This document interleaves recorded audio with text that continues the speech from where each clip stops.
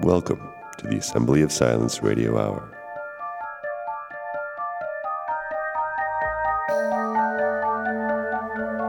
Okay, here we go. Is that the tagline I said I was going to use? Something like that. Here we are, here we go. Here we are. It's an episode with Judah. Back to the beginnings, the origin. What's going to happen here? It's pretty simple. We're going to talk about anger.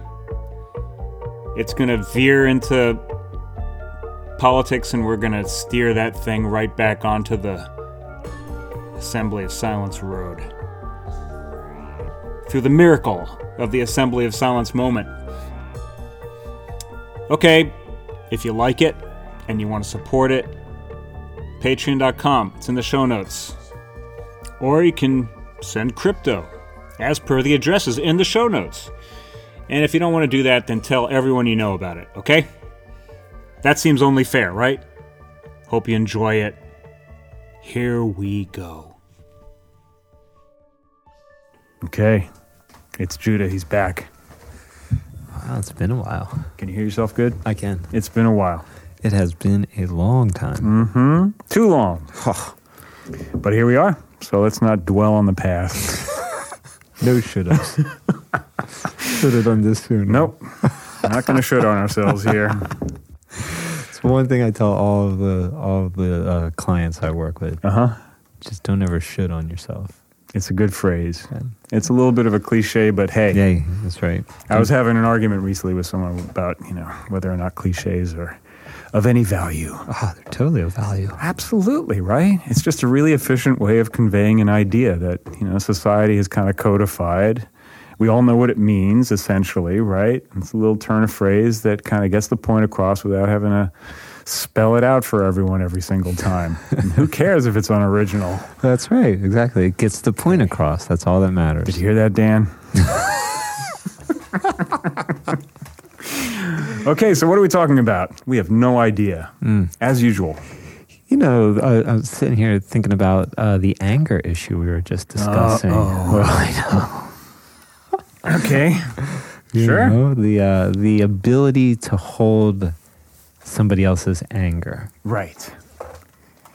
And, what to do with your own. And what to do with your own, exactly, in that moment. But I think we're anger illiterate. That's a good way to put it. In this country. That's not a cliche. That is not.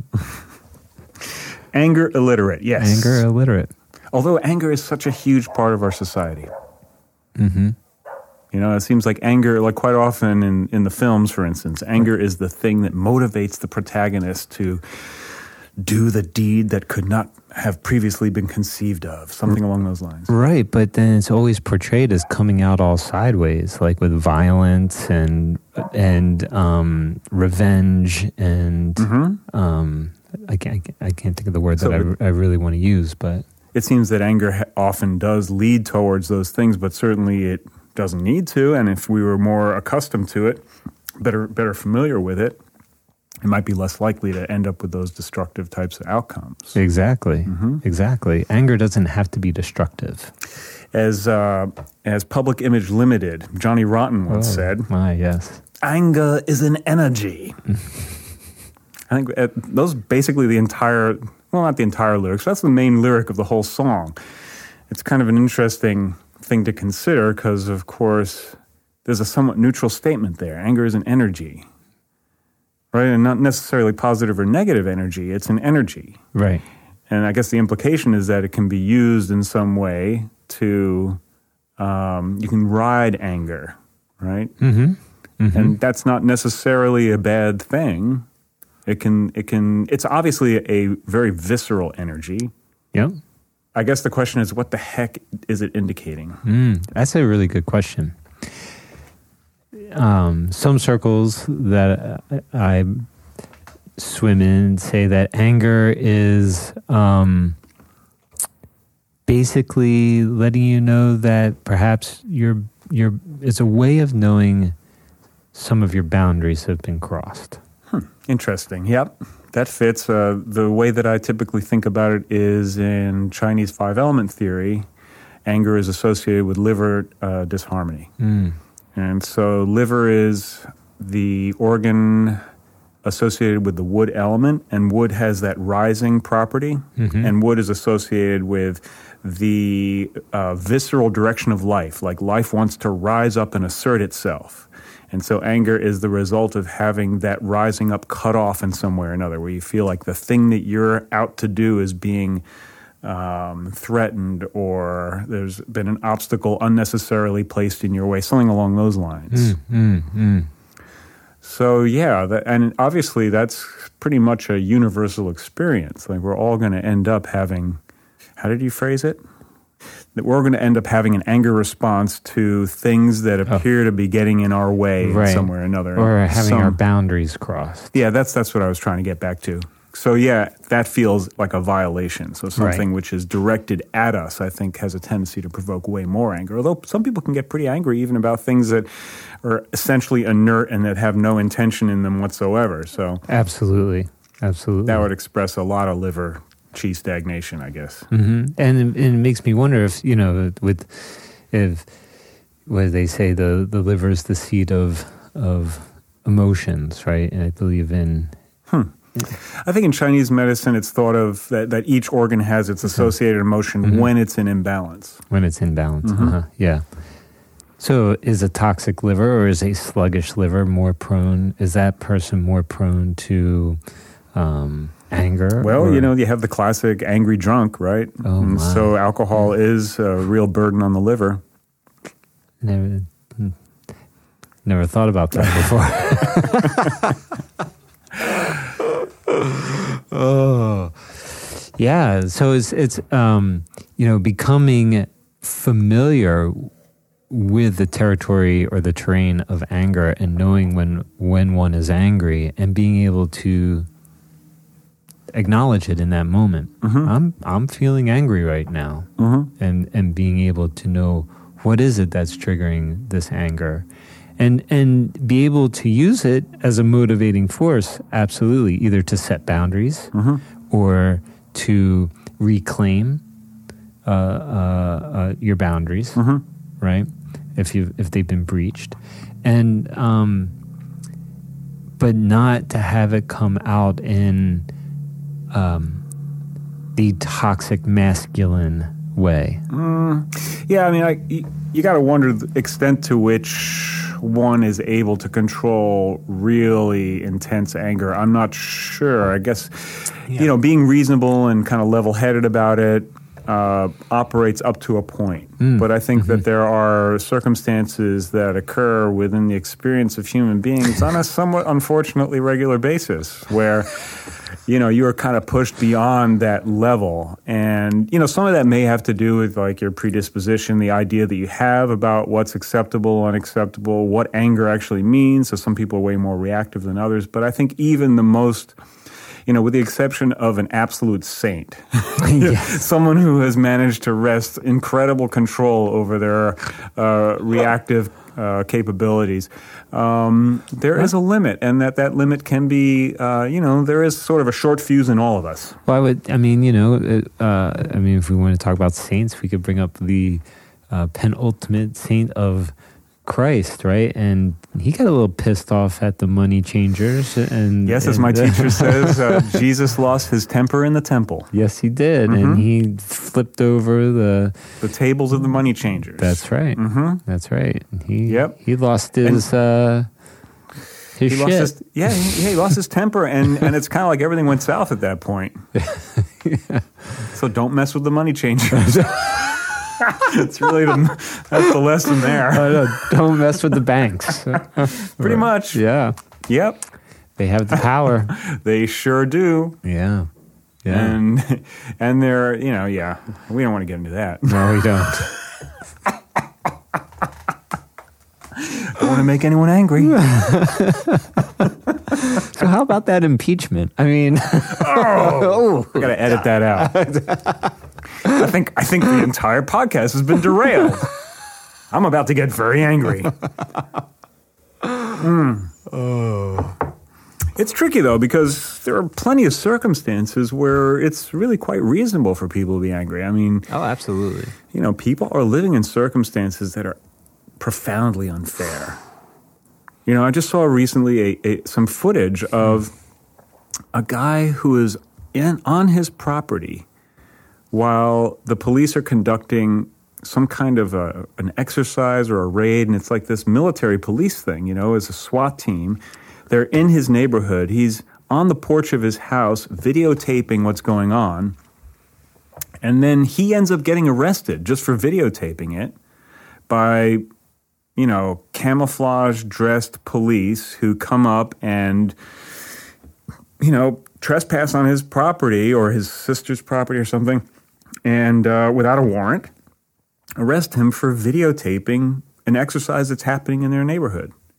Now, that's enough to make someone really angry, He actually, from what I could tell, everyone was very frightened, and the video gets really disjunct by the time the police are coming up and getting him. But then they interviewed him afterwards, and he seemed relatively calm, had a very good presence of mind. But I can see how, people who are having to deal with circumstances like that. Yeah.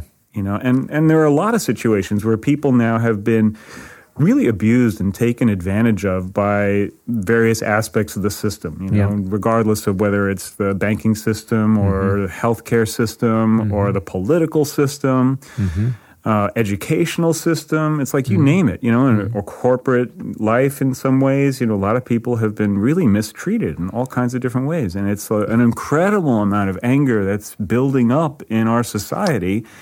And we can see it in all kinds of different ways. It makes itself evident within the entertainments, right? But you can see it on the streets, too. Yep. Like, you can feel the anger that's there. And in some respects, you could say, well, that is what Trump rode into office. Yes. Was that, the frustration, anger, disappointment, all of that is really the reason why people were like, you know what? Screw it. We're not voting for what we perceive to be a business as normal and would have been, right? We want, it was basically like they wanted Sanders or Trump. Yeah. It's pretty much what it was. Yeah. So they wouldn't let Sanders run, so we got Trump. Yeah. And here we are today. And everyone's still angry because it's still completely fucked. Oh, it's even worse. Our government is so destabilized right now. It's ridiculous. God. Anyway, we're running the risk of turning this into a conversation about politics. And how do we steer away from that now? Yeah. It's like this horrible black hole. I keep feeling it every single episode, We almost fell into it in the last episode, but no, we're not going there now, folks. Somehow or another. If it takes doing an Assembly of Silence moment right now, damn it, that's what we're going to do.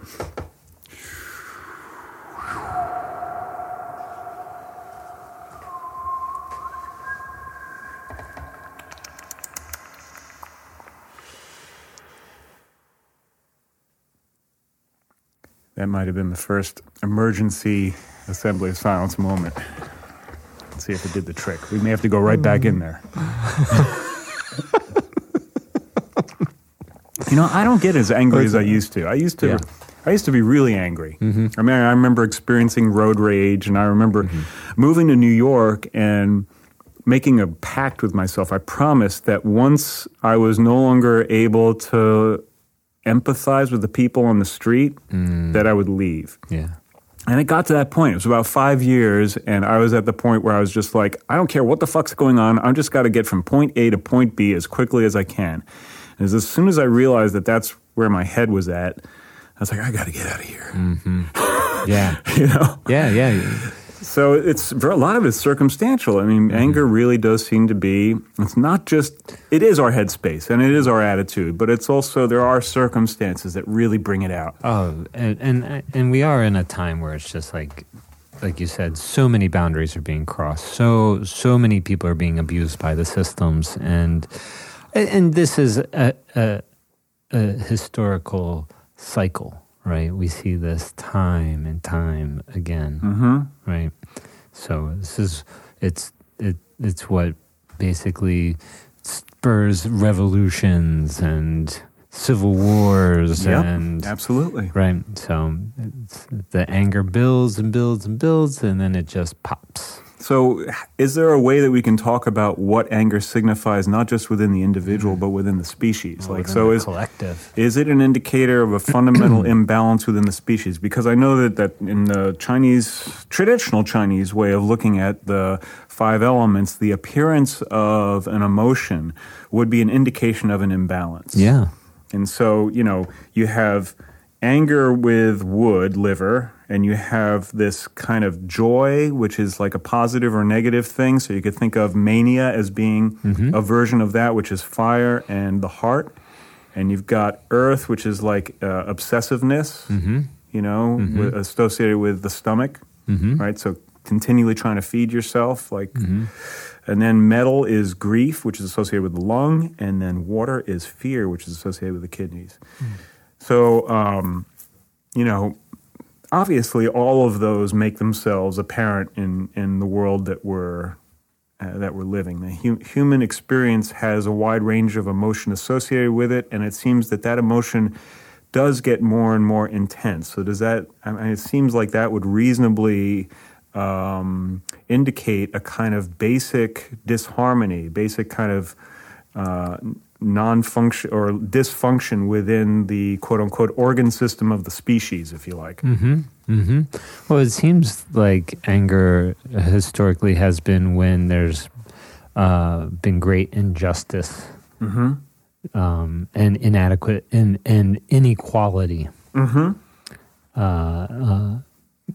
against the people. Right. But, there would be times where anger would be expressed towards the gods. Right, which was considered kind of a sin, but it shows that the anger is something that comes about just as a result of the condition of being a feeling like there's been an unfair event that's really cut you off from potential. Right. So it's like it's not necessarily just towards other human beings who are agents of this type of crime, you could say, but that the universe itself has the potential to create those circumstances, and then when people would lose their shit, they would get angry at the gods, right? How could they let this happen? Right. Yeah. So, and I think that's one of the things that has led people away from an appreciation of the divine because of the disasters that have happened throughout time. Like some people say that what really destroyed the faith in God within the Jewish community was the Holocaust, and it's totally understandable. How could God let this happen, right? So that actually is an interesting thing to contemplate, because if you do believe in a God, as I do, like how do you account for that? Right. It's a tricky business, but on some level, it's deeply integrated into the scriptures that if you guys fuck this up, you're going to suffer some horrible consequences. It's baked into the pie, Yeah. So,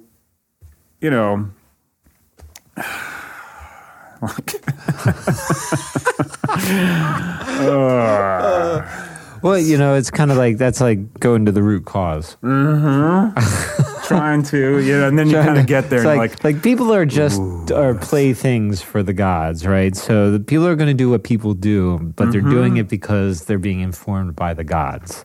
So rather than blame people, let's just go to the root cause here, and we'll blame the gods. Fair enough, but then there's the whole thing about free will, which has become a regular topic on the podcast. I was listening to it. Oh, you did? You actually listened? Holy shit, we have to talk about that. But if there is free will, right, then there's individual agency, and so then everything isn't really the fault of the gods except for the fact that God gave us free will. So I guess you could say, okay, once again, back to the root cause. Why would you give us free will when you know we would fuck it up? It's not our fault. Right? Just like Christ said, Father, forgive them for they know not what they do. We don't know what we're doing. We have no clue what the hell we're doing. We're just toys for all these forces and beings of the cosmos. And, we think we have free will. Maybe there's a little bit of hubris in that thought. Interesting. Okay, so you're really making the case that quite potentially at the essence of it all, there really isn't a free will. But if that were the case, then why would the universe be designed the way it was? Like if there Well, okay, so maybe would you say that even God himself, let's say, doesn't have free will?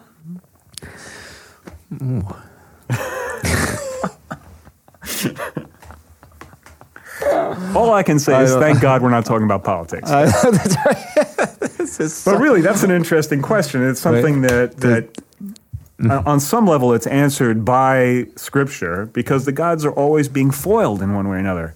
Like even the God of the Old Testament is continually dismayed by what creation is doing. Right. It's kind of like, what are you doing now? Right. Seriously. But if we do have some free will, then it would suggest that, God also had free will in handing us free will. In that sense, we're made in the image of God, right? So, yeah, it's one big mess. We all had free will in this thing. God decided to, hey, I don't want them all just to be automatons, toys, right? Right. Let them have their own way of understanding and making their own decisions. And I'll give them the information that, would hopefully prevent them from making a huge mess of it, but it's up to them to decide whether or not they're going to follow that. And, the whole question of what is really represented by the tree of the knowledge of good and evil, right? Mm-hmm. That's a huge part of it, because that's basically like everything is for you, just don't eat of that one. Right. That was one thing. That was really the rule. That was the message, right? Mm-hmm. And clearly we did. We ate of it, right? Couldn't help ourselves. That's the question. Could we have helped ourselves? Doesn't seem like it. Well, we certainly didn't. So, that's a good argument in the sense of what happened. But the potential is what we're always also discussing, because that's what consciousness is about. And free will is fundamentally about potential that wouldn't otherwise occur, right? Because we're saying, well, we have agency and we can make a determination that we're not going to lose our cookies when we get angry, right? Right. So in the same way, when confronted with the possibility of knowledge, right? Mm-hmm. We could potentially say, you know what? I know enough to know that I don't know. And I know that if I take more knowledge here, there's the potential that things could go haywire. If everything's going great, then why would I choose that? Right. The whole idea there is that you're basically in the Garden of Eden. Everything is good. Right? Everything's good. Why would you want to have some more knowledge about something? Maybe in our circumstances it's more obvious, and forgive me for going on like this, but I'll be done in a second. In our circumstance, it's maybe more understandable that we would be like, you know what, we need a little more knowledge because this is not the Garden of Eden. Things are pretty fucked up, right? So that is an excuse, a good excuse for making the choice to eat of the fruit, right? Although maybe that's what just digs a deeper hole for us, Well, I mean, this is classic. I mean, it was, in my opinion, kind of like amateur hour to tell us not to do something. That's a good point. How many times, like, if you want to do an experiment, you're driving in the car with a group of people and say, "Don't look, but there's a cop behind us." Right. How many people just turned around and looked? Right. Like, don't this. Well, there's probably at least one experienced hoodlum who doesn't turn around. Right. Yeah. That's only the true experienced ones. Right. Listen. Who know how to learn. Right, exactly. But then I believe they did a study with kids with this, right? And they gave kids, like they said, they put like a donut or something like that in front of them. They said, look, don't eat this, okay? And then they left the room, right? And they would leave the kid in the room with the donut. Right. Right. What do you think happens, right? Of course, there's still there's probably a distribution there. There's some sort of a bell curve, right? So But there are some outliers who may have been like, well, okay, they said don't, and I know that this stuff rots my teeth, so screw it, I'll just sit here and wait. Some kids can. There's probably a few. But we are kids. We're kids. All children of God. We're all children of God, exactly. Right? And seriously, amateur hour just to say, look, you can have everything except for this one thing. Right. So you're kind of making the Gnostic case in a way, which is that the eating of the fruit was a liberation event, that was initiated by Satan. So Satan was, Lucifer is the one who provided light in a circumstance that we would otherwise be ignorant within. But fuck, I mean, we're still completely ignorant, so it didn't really get us anywhere. But what if there was the one thing like we needed to eat, and he knew we wouldn't eat it unless he said, "Look, don't eat this." You're double guessing. It's the like, look, it's reverse. It's God's reverse psychology. the reverse psychology of God. It's definitely true that the reversal is a key element within all creation. So that oppositional aspect seems to be that goes way beyond just psychology. Right. So I hand it to you there without a doubt. There does seem to be a big element of that. And here's the other thing that we have to remember, and that is if we truly do believe that there is a God, if we truly do believe that God created all of creation, then we have to believe that everything is the mind of God unfolding. I do believe that. So who's to say it wasn't like, don't eat this, I can't wait till they eat that, Because once they eat that, then this sets this trajectory. This is such a wonderful game of what if, or, who the hell knows any of this? We're just dancing around in the fantastical at this moment in time. Complete speculation on every level. But this is great. I'm really enjoying this conversation right now. Yeah, me too. This is why we do this. So, it is all the mind of God unfolding. So everything is right on time. Yes. Well, yeah. And time, of course, is, to my way of seeing it, not a actual attribute of the physical creation. It's an abstraction that's held within consciousness, right? So everything is always on time in the sense that it's all happening now. Even if something was supposed to be different, it would be. And it will be. And it will be. Yeah. Absolutely. I mean, that's where hope lies, right? Because it is continually transforming, and we are so ignorant that we really don't know where it's going. All of creation is in a constant state of becoming. But it's also understandable that we would want to have some sense of how to comport ourselves so that it would lead to a better place. It's pretty clear that we've made some unfortunate decisions, and so they do kind of fall into that category of, it's hard to make the case that by our greater understanding of the way the physical world functions, that we've created a better circumstance for ourselves.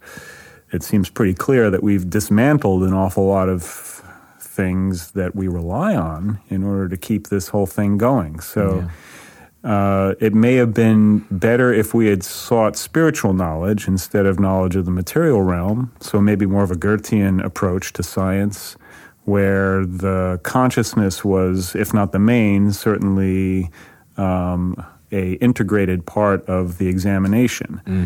And perhaps of thinking of operations within consciousness instead of thinking about bringing about particular material results, we might have had a better overall approach, hard to say, but I think at this point it's worth a shot. I think about, this is experiment Earth. Yeah. Right? And if we live in a truly infinite cosmos, God knows how many planets there are where there's life. And who knows, we can see 3 dimensions, right? God knows what actually exists out there. I don't. God does. But I actually, my suspicion is that it's fewer than 3 when it comes to the physical domain, but that's a whole other story. But it's interesting to consider that potential, because 3 is a very, it really has to do with a linear conception of the unfolding of space. So the idea is that you'd have an XYZ axis, basically. Now, are straight lines part of the natural order? Doesn't seem like it. Doesn't seem like it. Yeah. I mean, maybe in the crystalline structure of some matter. Right. Right? Right. But for the most part, not really. It seems like spin is way more important. Spin seems to be the theme. The underlying theme. And so we're very Earth-centric, obviously, because we're on this planet, right? And so we think oh my God, if we fuck this up, this is the end of everything. That's, I think, a very appropriate way of thinking. I don't think there's a problem with being Earth-centric, even if we're going to acknowledge, the structure of the solar system, structure of the galaxy, etc. here we are. Right. And as far as we know, we can't really be anywhere else. At least most of us won't get there. Right. And those who do get there, seems like there's going to be a pretty different result than what they're expecting. A lot of unknowns, a lot of variables. It's like, knock yourself out, Elon. If you get out there, it's going to be interesting to see what happens. But once again, if we were meant to be somewhere else, we would be. Exactly. But, there's also that kind of, if you're going to take it in meta stage, like there's a sense in which we all were circumscribed to certain areas of the planet at one point, and if we had meant to live somewhere else, then we would have, and we did. At a certain point, we had adventurers who were like, you know what? I know that ocean is choppy, and we really don't have a particularly good seafaring vessel, but what the fuck? I'm going out there anyway, and we're going to see what happens. And people... a lot of people died along the way. Adventurers were, and not a great survival rate. We can thank them for globalization. I know. It's a disaster. But, that's just to say that spirit exists within us. And so it makes sense that we would continue to have that idea when it came to, but It's exciting to think about what planet will go fuck up next. Exactly. Yeah, I saw a bumper sticker from the radical environmentalist group Earth First, and it's exactly what it said. It said, Earth first, we'll fuck up all the other planets later. It was basically like that. That's what it was.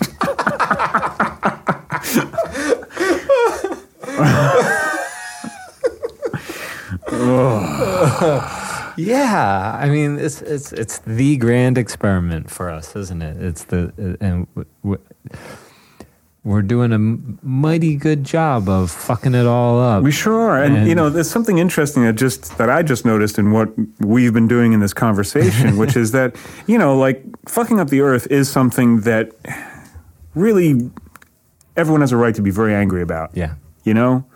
Across the board, all the way down the line. And some people are living in more of that now, but I think it's beginning to encroach on everyone. There's a certain amount of radioactive particles now in every square meter of atmosphere because of the, nuclear experiments that we've been doing and, leaks and what have you. And then there's plastic everywhere too, and the water supply, there's all kinds of problems. So it's like, that is absolutely infuriating. Like that, some of this we've known about long enough that had there been some serious regulation and reconsideration of some of our technologies, we could have done something about it. But because of the profit motive and laziness and people wanting to avoid liability and not having to admit that this is what's happened as a result of various businesses and that sort of thing, it's just continued to a large extent. There have been some regulations and what have you, but it's not, we got problems, big problems.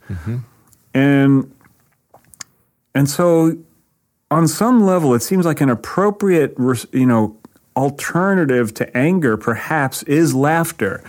Like, and maybe it's just because we're not living in a garbage dump right now that we can laugh. And I feel like a little bit of guilt about that, because the world that's crumbling is becoming incredibly toxic for a lot of people.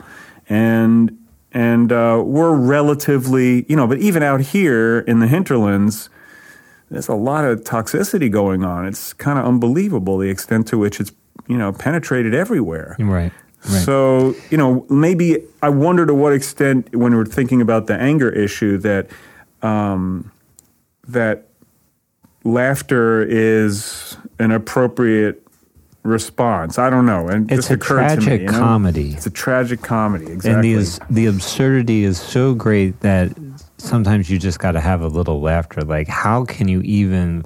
Otherwise, you're just in the descent to hell. Right.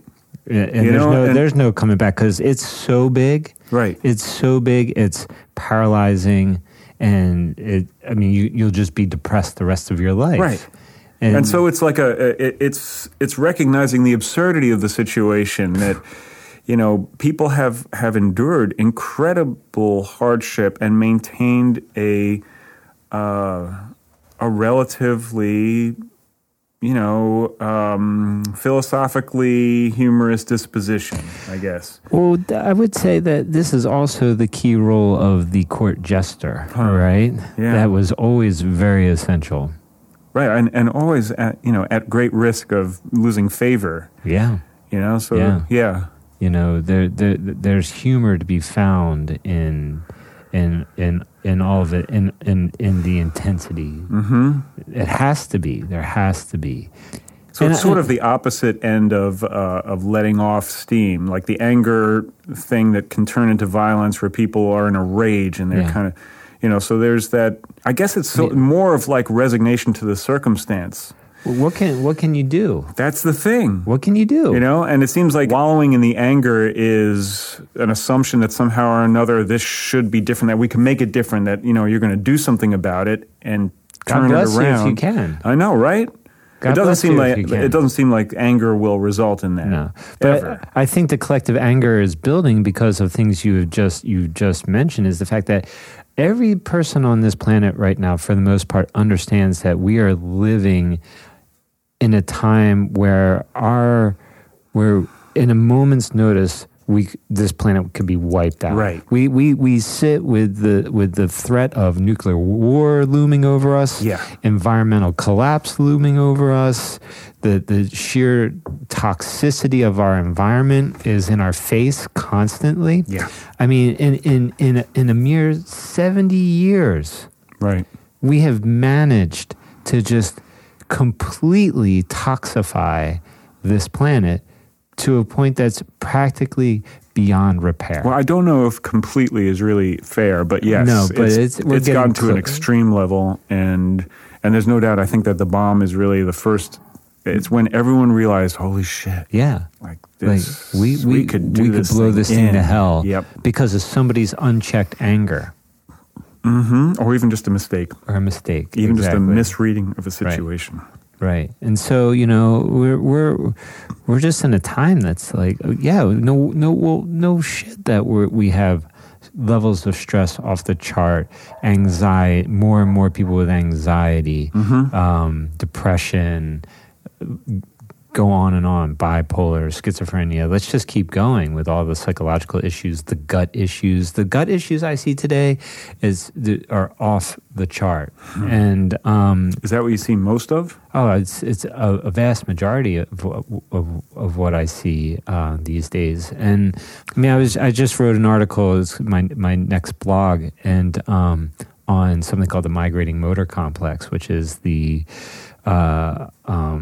way that when we're in a fasting state, the enteric nervous system and the central nervous system work together to stimulate these series of contractions from the stomach through the small intestine to sweep out undigested food. Mm-hmm. Right? I can feel that happening. Yeah. I can totally feel it. And I was just doing some research for that. And I mean, this is kind of like the root cause of SIBO, which I'm seeing so much of. SIBO is like the next big thing in the world of gut issues, small intestinal bacterial overgrowth. And this is what happens is the migrating motor complex shuts down or underfunctions, and people start losing that contractile muscular movement, and so undigested food builds up, and bacteria start to ferment on it or cultivate on it, and you get this population of bacteria, and then this leads to constipation. And that's why carbohydrates are such a problem, because if you're loading it with carbohydrates, you're just giving all that bacteria something to feed off of. Exactly. That it really wants. Right. And if you've got shitty digestion and you're not fully digesting your carbohydrates, well, then you've got maldigested carbohydrates, and then there's a whole bunch of toxic byproducts of that shit. Yeah, right? Start pulling the threads. So I was doing some research, and constipation is a sign of an underfunctioning migrating motor complex, and I've been there. So 60 to 70 million people in this country suffer from one or more gut issues, with somewhere around 63 million people having chronic constipation. Wow. That's a lot of people right there. And what's really fascinating is that chronic constipation is actually one of the first warning signs of Parkinson's. Really? Which is where this is the gut-brain axis. This is that communication between the vagus nerve, the autonomic nervous system, and the enteric nervous system, the nervous system of the gut. So chronic constipation can show up 20 years before Parkinson's. Wow. And it's like the first warning sign. Oh, you have chronic constipation? We need to start really paying attention to that. Huh. Yeah. So, gut issues. Why? Digestion. I can't digest this shit that's going on in the world today. Right. There's too much to literally digest. Huh. Right? We're constantly digesting. Right.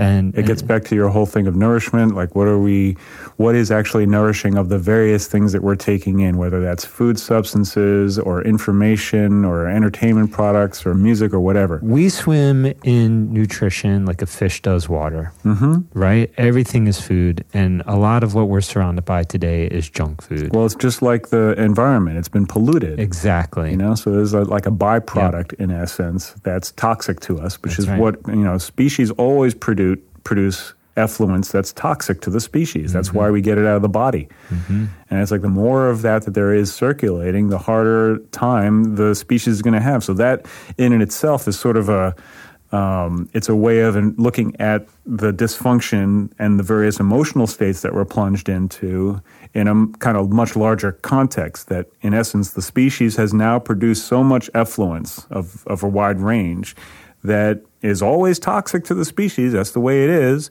And we can no longer just pack it away somewhere else. We've lost the ability to completely sequester it, and now it's filtering into our lives in various ways.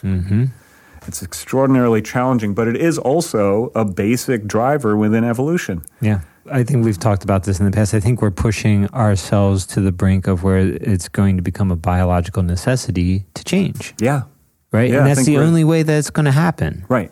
It's like where we're at the brink, and it becomes an absolute biological necessity that we either we turn this ship around or it's going down in a blaze of glory. But really, I think that the potential for turning the ship around has long been, we're well past that point at this time. Yeah.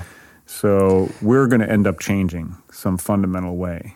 Well, we're going to have to adapt to the environment, and because the environment's so toxic, we're going to see a lot of interesting mutations start to take place, I think.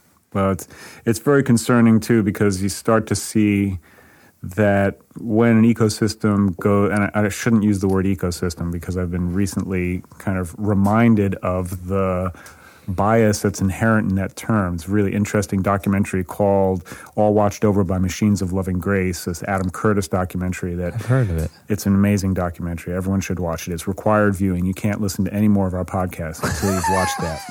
So, could we take a break? I need to go watch that, then we'll come back. Okay, yeah.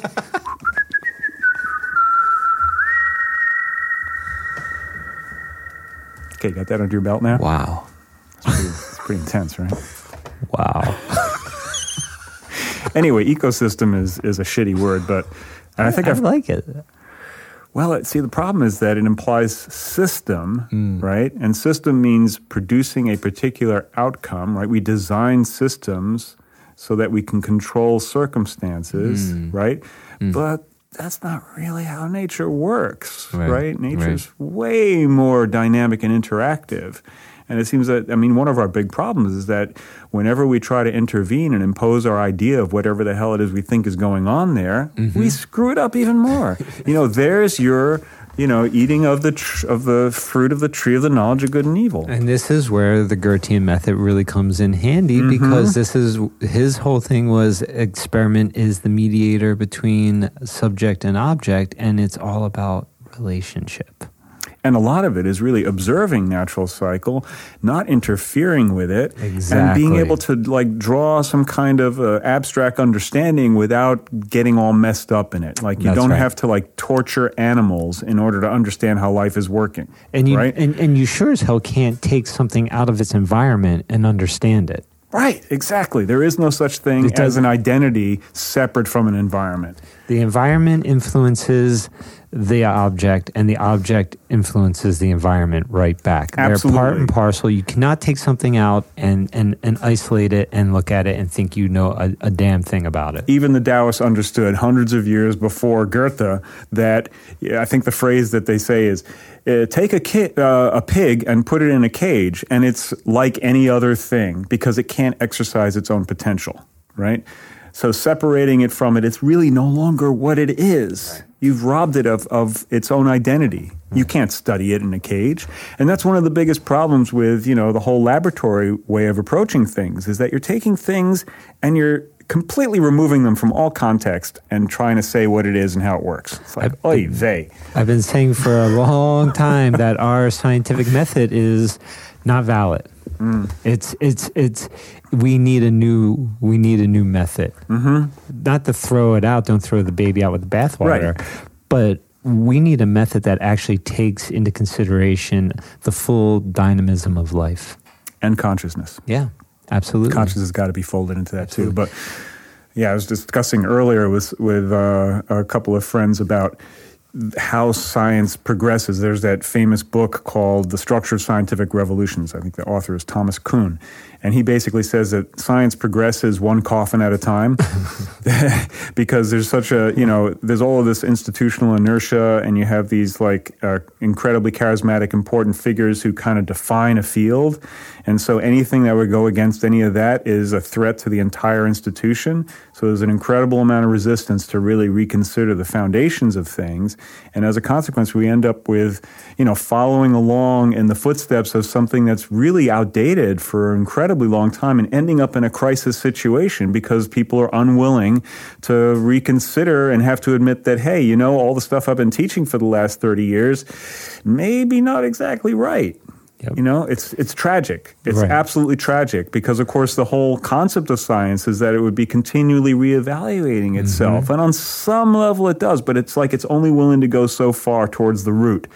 Even like the branches, maybe there's a certain degree of reevaluation. The further out you get to the edges, it's like, yeah, we're continually reevaluating. But when it comes down to the root, the scientific method, right, is about as close to the root as it can get. Mm-hmm. I don't know. I think they're pretty well married to that one. Yeah, and that's the importance of not being married to what you think. I guess so, yeah. Right? Like literally being open to constantly reevaluating. Right. I mean, what you said, I think the most dramatic example of that was, of course I blank his name now, but the gentleman who first introduced the concept of washing your hands before delivering a baby as a doctor. And he said, that's going to cut down infant mortality. He was laughed out of practice. Right. Right. He literally went insane. Wow. And because they thought that was, the establishment at that time thought that was insane. Wow. How could washing your hands prevent, reduce infant mortality? Right. And well, guess what, folks? Basic. Right? 101. Wash your hands to reduce infection. Well, I heard something very interesting recently. I should actually just walk right over there because I could then tell you what it was. But is it being spoken over there? No, it's just on a device. So fill up time for a second. I'll go get this thing. For those who cannot see, like I can, Noah is walking and getting a iPad. Device. The iPad, the beholder of all information. Yeah. Are you going to Google it? No, it was an interview that I just listened to. I was waiting for you to show up, and it was with a gentleman by the name of Christopher Ryan. Christopher Ryan. He wrote a book called Civilized to Death. Oh. He makes a very interesting point about human lifespan. He says that we have this idea that human life used to be short, brutish, and what have you. That's the classic phrase, right? But that's because infant mortality is folded into that number. So if you actually consider what they have information about with regards to lifespan, if you survive to the age of 10, then most people would live a relatively long life. They would be more likely to live in their 60s or 70s than to... the assumption is that people would live to about 35, but that's the average if you take into account all of the infant mortality. And the infant mortality was filtering out what we now would filter out with abortions, because you would have, children who were in various ways unable to survive. Right? So birth defects, you name it. Like there's a whole range of things that, but those numbers aren't included in the modern lifespan statistics. So the numbers of children who are lost due to various pregnancy terminations, right, is not part of the lifespan calculation nowadays. So it's a little skewed in that way. I thought that was really interesting. I'd never heard anything like that before. Why is it raining on your phone? I don't know. I had the billionth search apparently. I don't know. But I was going to say the gentleman's name, the doctor was Semmelweis. Semmelweis, for those of you who want to go research that, but it's quite the story. So was he one of those guys who, like so many, because of his difficulty in getting his ideas across, was sort of ostracized, laughed out of practice, eventually went insane. Yeah. There's so many stories like that in the sciences. It's distressing. Brutal, yeah. I think when you're looking, coming back to what you were saying, when you're looking at indigenous people or hunter-gatherer cultures and say our ancestors, once you made it past a certain point, if you didn't die, say when you were in your 20s or whatnot, if you made it past your 20s, there was a real strong likelihood you would live. Yep. To your old age. Exactly, like 60s, 70s, The other thing that's interesting, that kind of correlates with some of the things we've been discussing, he said that these types of early hunter-gatherer societies, people were way more likely to be laughing no matter what happened. So he's saying, like, you have a day where you catch a lot of fish, where you don't catch any fish, they're likely to be kind of amused by all of it either way, right? He even said that if you're in a situation where you experience a disaster, like if your hut gets blown over by a gale force wind, you're likely to laugh at that too.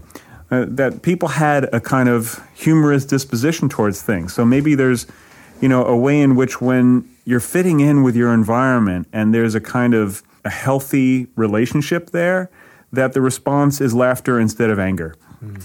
I'm kind of going back to the idea that there's some kind of an axis between laughter and anger that's appropriate. Because I find that if I'm able to find the thing that's funny, then the anger dissipates almost immediately. Right. I think we just have so much pressure on ourselves, the amount of chronic stress. Right. Like people are so locked in to their sympathetic nervous system. Right. People are in chronic fight, flight, freeze right now. Yep. And our ancestors weren't. Right.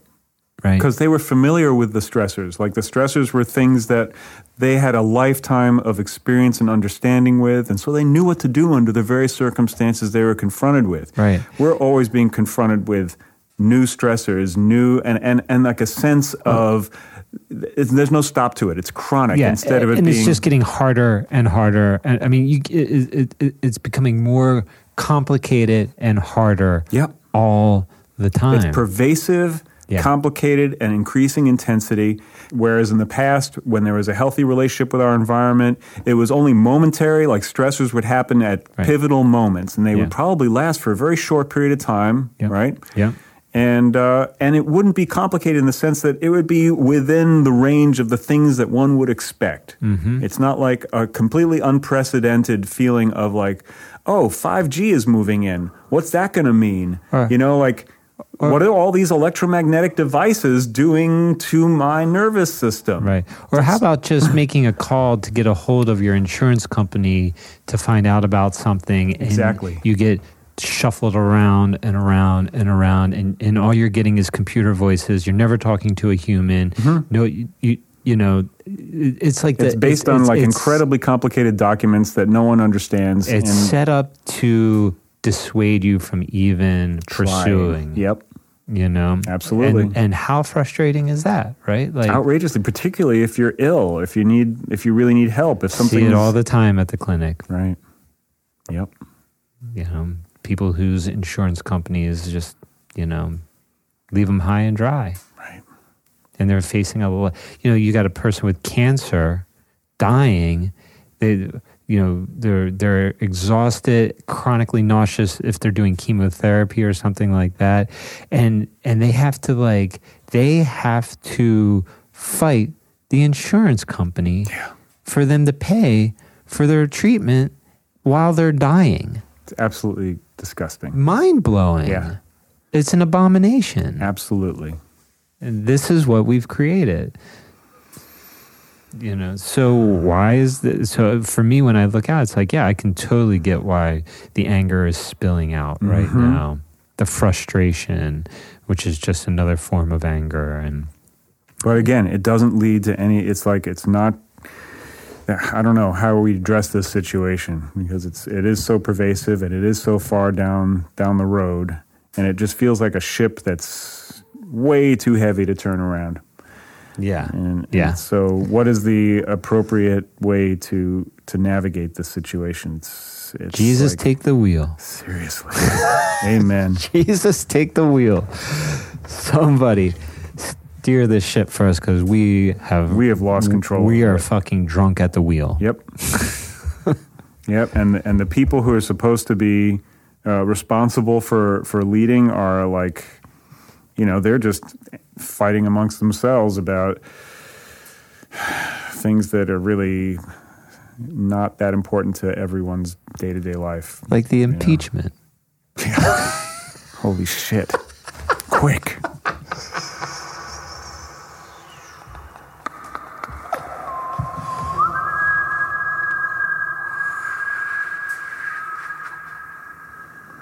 That was close, man.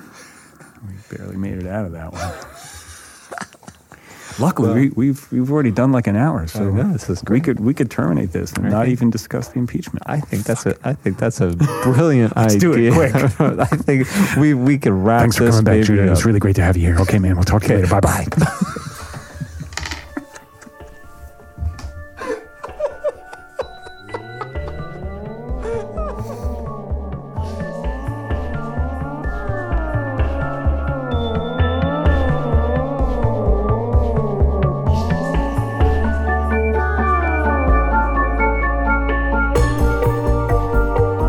Thanks for listening. We look forward to serving you again soon. In the meantime, remember, turn that thing over a few times before you pick it up and take it home.